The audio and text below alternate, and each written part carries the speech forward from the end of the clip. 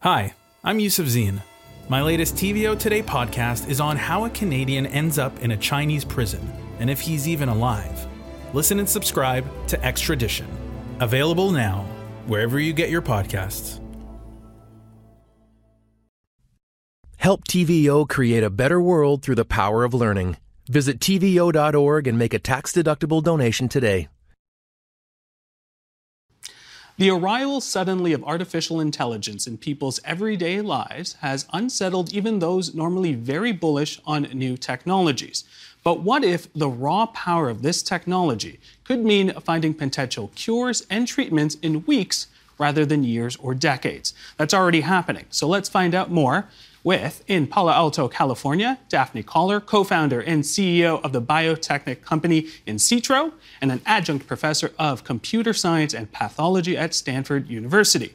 In Atlanta, Georgia, Anant Matabushi, professor of biomedical engineering at the Georgia Institute of Technology and Emory University. And here in our studio, Laura Rosella, professor and Canada Research Chair in Population Health Analytics at the University of Toronto, and education lead at Temerty Center for Artificial Intelligence Research and Education in Medicine. Welcome, Laura. Thank you so much. In studio, and to those on the line. So, last month, more than 1,800 people signed a letter, including Elon Musk and Apple co-founder Steve Wozniak, calling for a 6-month pause on the development of AI. Laura, I'm going to start with you.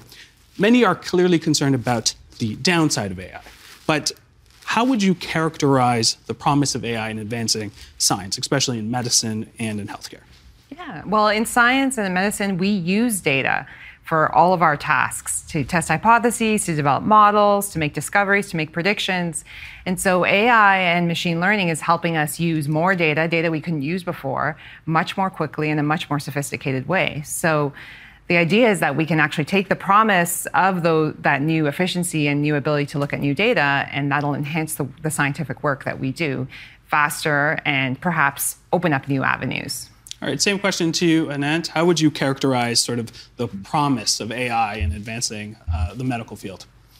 Yeah, thank you, Jan. I think the opportunity is tremendous for AI in health and medicine, particularly when you think about some of the big challenges and problems that we face today, problems around health disparities, problems around global health, particularly in low and middle income countries, areas of the world where there is not a pathologist or a radiologist in the entire country. And that's where I see the big opportunity for artificial intelligence to really make a difference in those areas of the world that really are underserved and don't have access to medicine and healthcare, and AI really being that great leveler. Daphne, is AI ushering in a new era of science? I think it is, because as Laura said, we are in a world where we have the opportunity to collect a tremendous amount of data about human biology, and human biology is incredibly complicated, far too complicated for the human mind to fully understand. And many of the diseases that remain with unmet need today are probably not one disease, and we're probably not characterizing them correctly. Alzheimer's is not a single disease.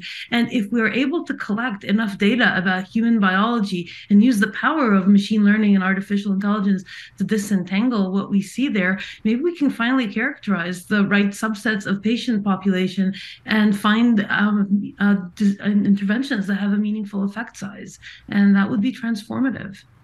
With that, I want to look at some recent advancements in medicine using AI. Science Magazine's 2021 Breakthrough of the Year was powered by AI and its ability to predict protein structures in the body. Last month, researchers used artificial intelligence to detect Alzheimer's risk with over 90% accuracy, and earlier this year, researchers used AI to discover a potential new cancer drug in less than 30 days in what usually takes years or even decades. Laura, I'm going to come to you. Machine learning and AI have been around for a while.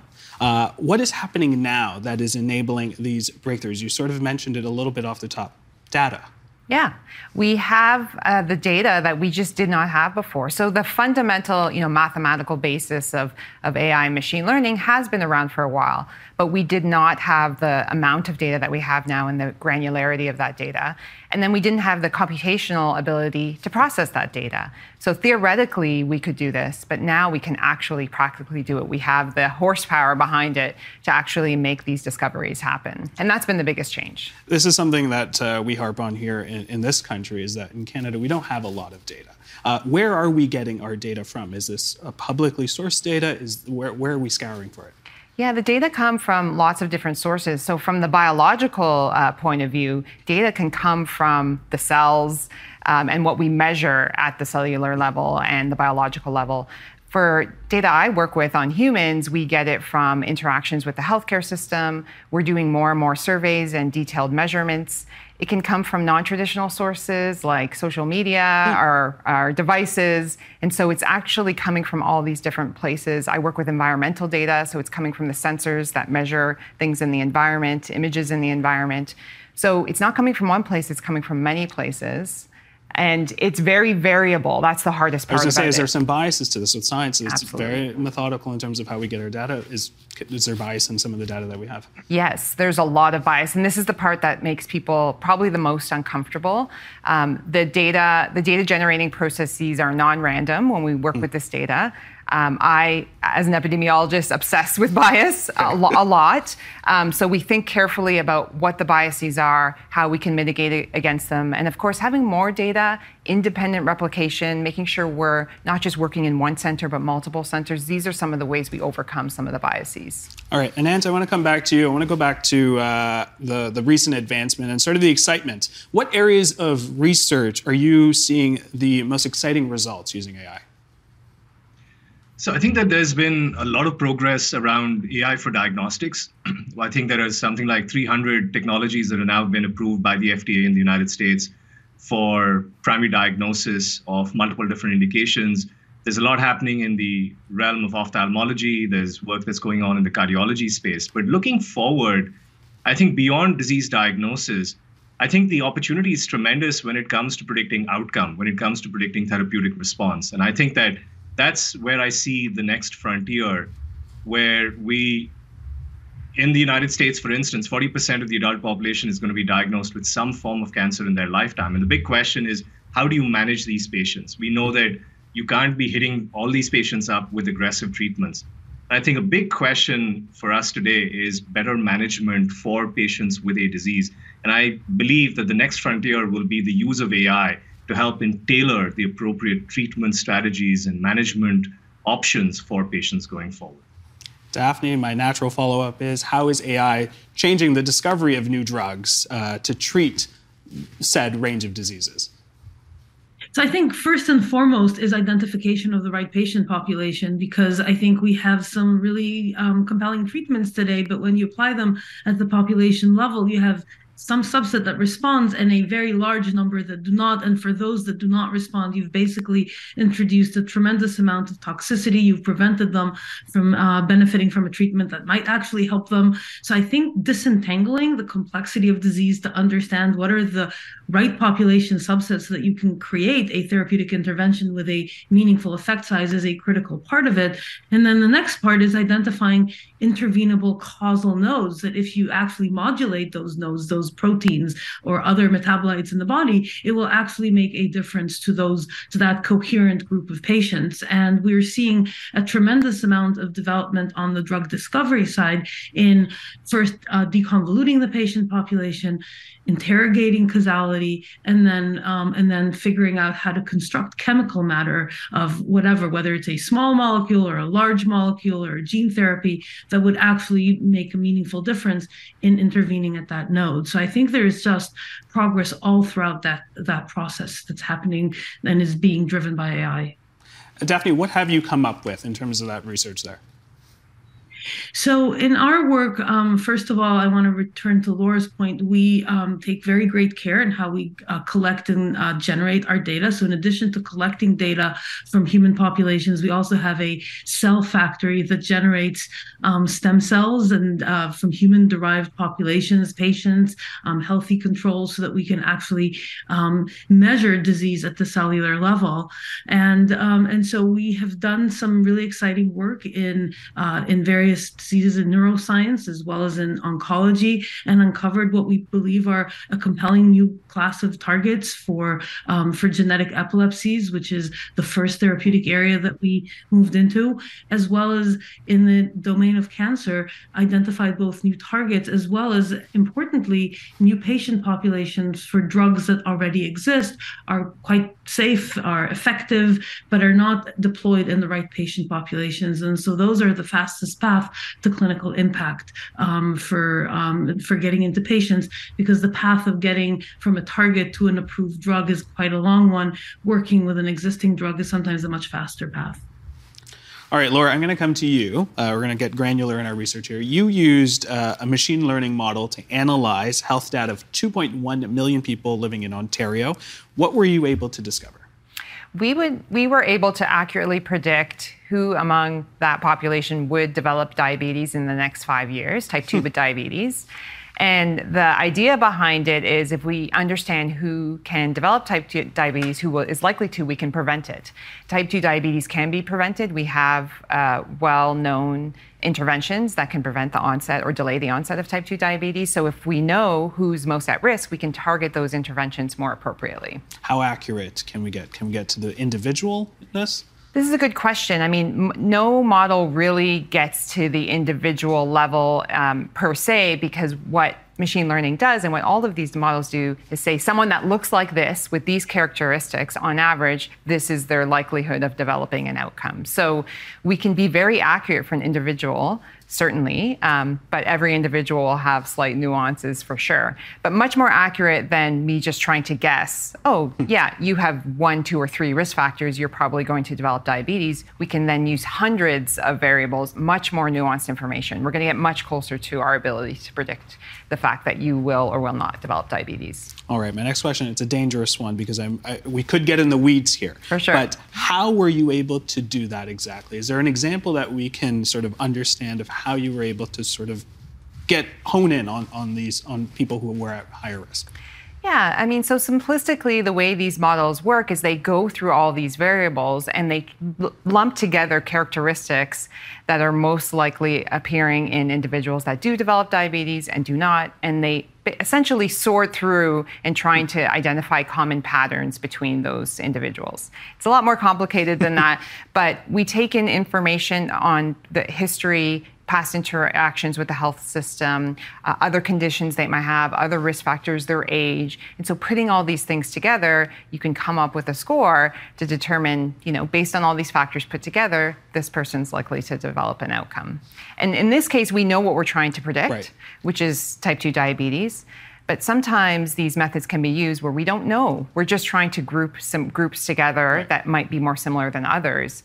And in that case, it's much more of a discovery angle, saying, we know there's some commonality here. We don't know yet what to do, but we can try things. And I think that's some of the work that you heard about. Very interesting. All right, Anant, I'm going to talk to you about another disease, cancer. How have you been able to use AI to improve outcomes for people with cancer?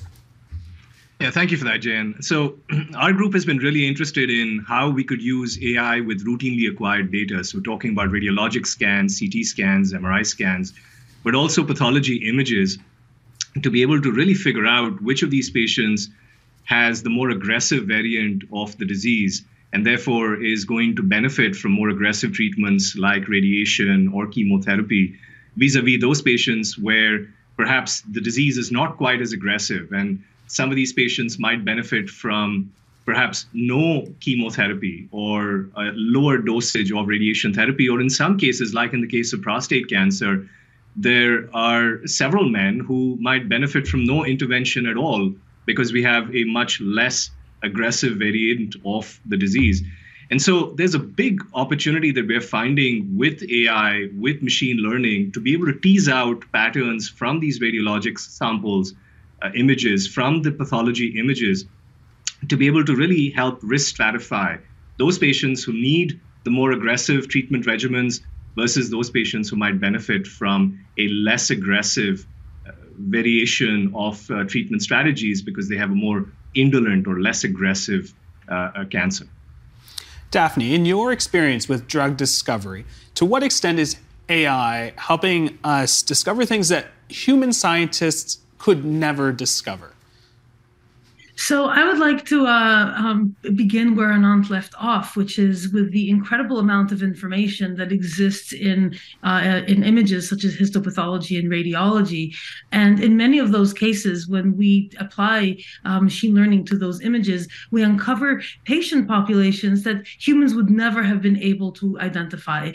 Subtle patterns within the histopathology images, which is an incredibly information-rich source, and also collected abundantly because pretty much every solid cancer patient has a biopsy taken as part of the standard of care. And so we've been able to take those large populations within, say, breast cancer, within colorectal cancer, and identify patient subgroups where a particular gene seems to be driving the cancer in ways that are not necessarily the case for other patients that have what is labeled as the same cancer as part of their medical record. And that driver gene is now a novel cancer target, but importantly, neither the patient population nor the fact that that gene is driving the cancer would have been identified by a human pathologist because the patterns there are too subtle for a person to have necessarily picked up on. Now, what's interesting is that sometimes once we've discovered that, we've developed methods for visualization, for explainability, so that we can show the pathologist what it is that the cancer has picked up on. And that's important because it also allows us to gain confidence that what's been discovered is not artifactual. It's actually real. It's not some kind of a biases in the data, as Laura was alluding to earlier. But it also helps teach the pathologists something new about tumors and how the cancer is different in different populations. So it teaches us new biology at the same time that it uncovers potential new and impactful intervention nodes. All right, with that, let's talk about some of the challenges here. And to get into that, I want to read a quote from Scientific American. AI is currently hampered by a lack of transparency. This lack of transparency has been nicknamed the black box problem because no one can see inside the network to explain its thought process. Not only does this opacity undermine trust in the results, it also limits how much neural networks can contribute to humans' scientific understanding of the world. First off, Laura, why can't we see into this black box? Well, the black box is an issue, but I actually think we need to get much more specific about what we need. Let's do it. And Daphne alluded to this as well. So to me, there's at least three parts of the black box. There's interpretability. We need to know what's in these models. Explainability. How are the different components contributing to how the model makes decisions? And then there's transparency, which is a big one. I would say that's the one that's probably most problematic nowadays because it's done so variable. And that is the way the model is constructed needs to be very clearly documented, standardized. It needs to be reproducible. Someone needs to be able to independently verify it. And so right now, none of those things are happening consistently, and all of that's contributing to the black box. And so once we do have those things in place, I think we'll feel a lot more comfortable. It's not as simple as, I just need to look under the hood and see what's in the model and all is okay. All those aspects actually need to be working for us to feel more comfortable. In terms of the black box and sort of AI's contribution, when a scientist goes in, are we getting a step-by-step in terms of how it got to that result? Not consistently. And some of it we can't fully explain. Right. So some of it is something that, this is new. This is a pattern I wasn't expecting. We haven't seen this before, which is not necessarily a problem, but it means it has to be verified. Someone else in another institution might want to verify that. We might want to check it. We might want to do further experimentation. So it's just a step one. Mm-hmm. But it's pretty complicated. It's not as simple as just saying, these are the variables in the model and stopping there. All right, we're going to pick up on that a little later, but I want to bring Daphne into this. How big of a challenge is the black box problem? I think it both is and is not. So there's techniques that people have developed, including ourselves, to help people see into the black box and sort of interpret what it is that the computer is picking up on. And it's especially easy in the context of images because you can visualize different variables and what it is in the image space that give rise to different conclusions. And so that gives, I think, people a much greater sense of confidence about what is going on. I think the other aspect, which is important to emphasize in drug discovery specifically, is that where the hypothesis came from matters up to a point, but ultimately you're going to be subject to the same rigorous test that every other drug is subject to, which is a randomized clinical trial. And so in the same way that we don't necessarily ask people where a particular drug hypothesis came from when we go into the clinical trial phase, because we know that there is a sort of fundamental ground truth verification process, which is, does this work on a randomized case control population? And I think that's a really important component that gives us confidence in any drug that we put into a human. And in general, if we can't understand or see how AI has arrived to some potential promising results, with other words of confidence and transparency, how can we trust those results? Yeah, so thanks for that, Jay. And just to keep things interesting, I'm going to be a little contrarian and maybe disagree a little bit with Daphne there. So I can give a very specific example of where the black box really came back to hurt us. About 6 years ago, we were working on a project looking at the use of AI to predict heart failure from endomyocardial biopsies. And we trained a network. We were able to demonstrate from a single institution that this network was able to predict the risk of heart failure based on what the network had learned or what the black box had learned from these biopsy images. And we were stunned by the results. We actually showed in a paper that the black box outperformed cardiac pathologists by 25%. We were ecstatic. But the postscript to that story is that a few months later, we got another tranche of images from that same institution.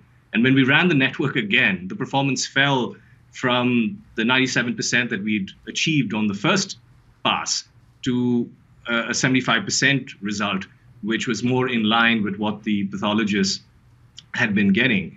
And we found out only after much interrogation that what had happened between the first tranche of images and the second tranche of images was that a remote software upgrade had been applied to the scanner that had been used to digitize the slides.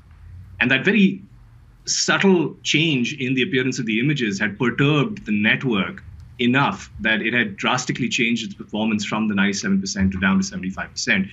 And so because of that experience, our group has really focused on very intentionally interpretable approaches. And while we talk about the promise of AI to discover things that we don't know, one of the things to consider in all of this is that there is a huge body of knowledge that has been amassed for many diseases over the course of decades and potentially hundreds of years. Let's take histopathology as one example that Daphne referenced as well.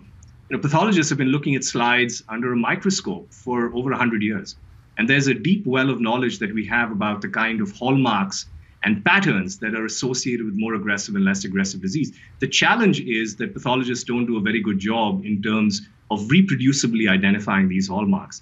And that's where I think the AI can be so powerful, because if the AI could help identify in a reproducible fashion these patterns, these hallmarks, then we are able to have very intentionally interpretable AI from the get-go and can demonstrate its relevance for diagnosis, prognosis, and treatment response prediction. Laura, I'm going to get to that. China. Yeah, Daphne, if you want to respond, yes.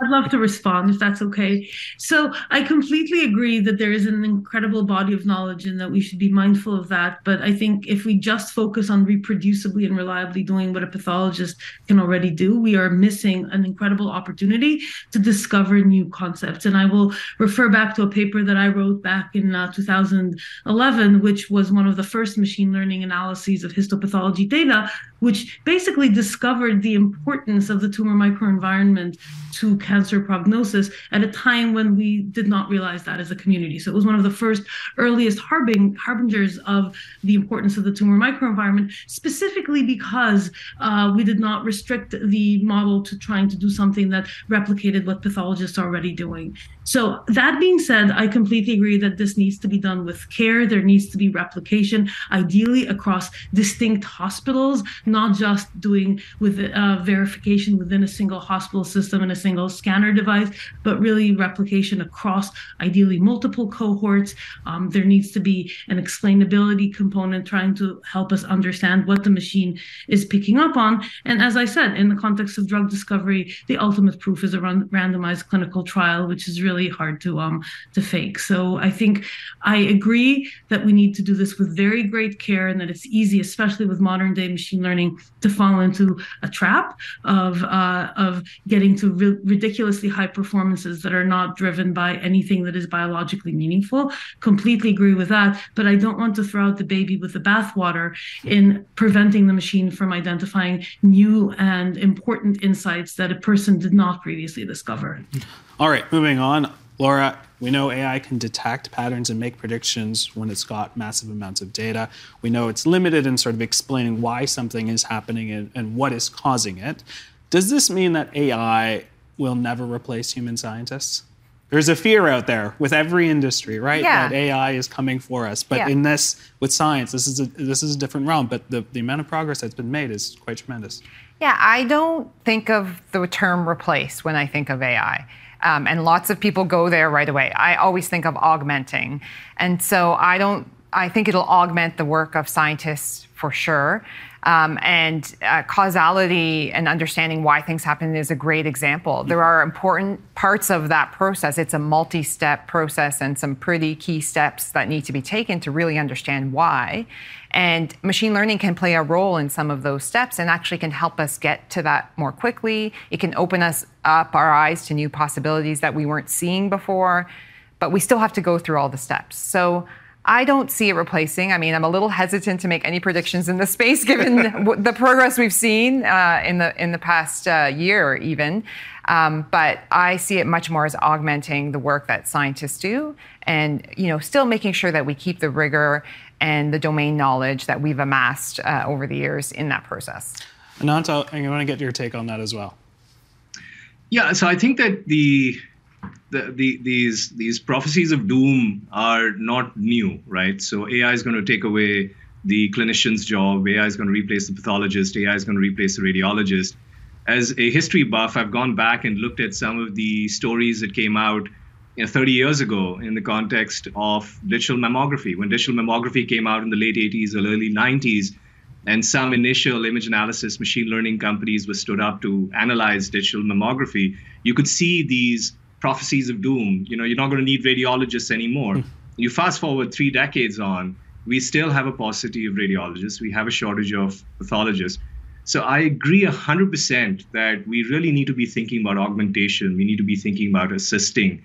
And I think that one of the things that's been said more recently about AI is that, yes, it is likely that in the next 5 to 10 years, the radiologist or the pathologist who is using AI might obviate the radiologist or pathologist who does not. Daphne, could AI develop to the point where it can create its own genuine scientific understanding? I might be going a stretch here, but think like an AI Einstein.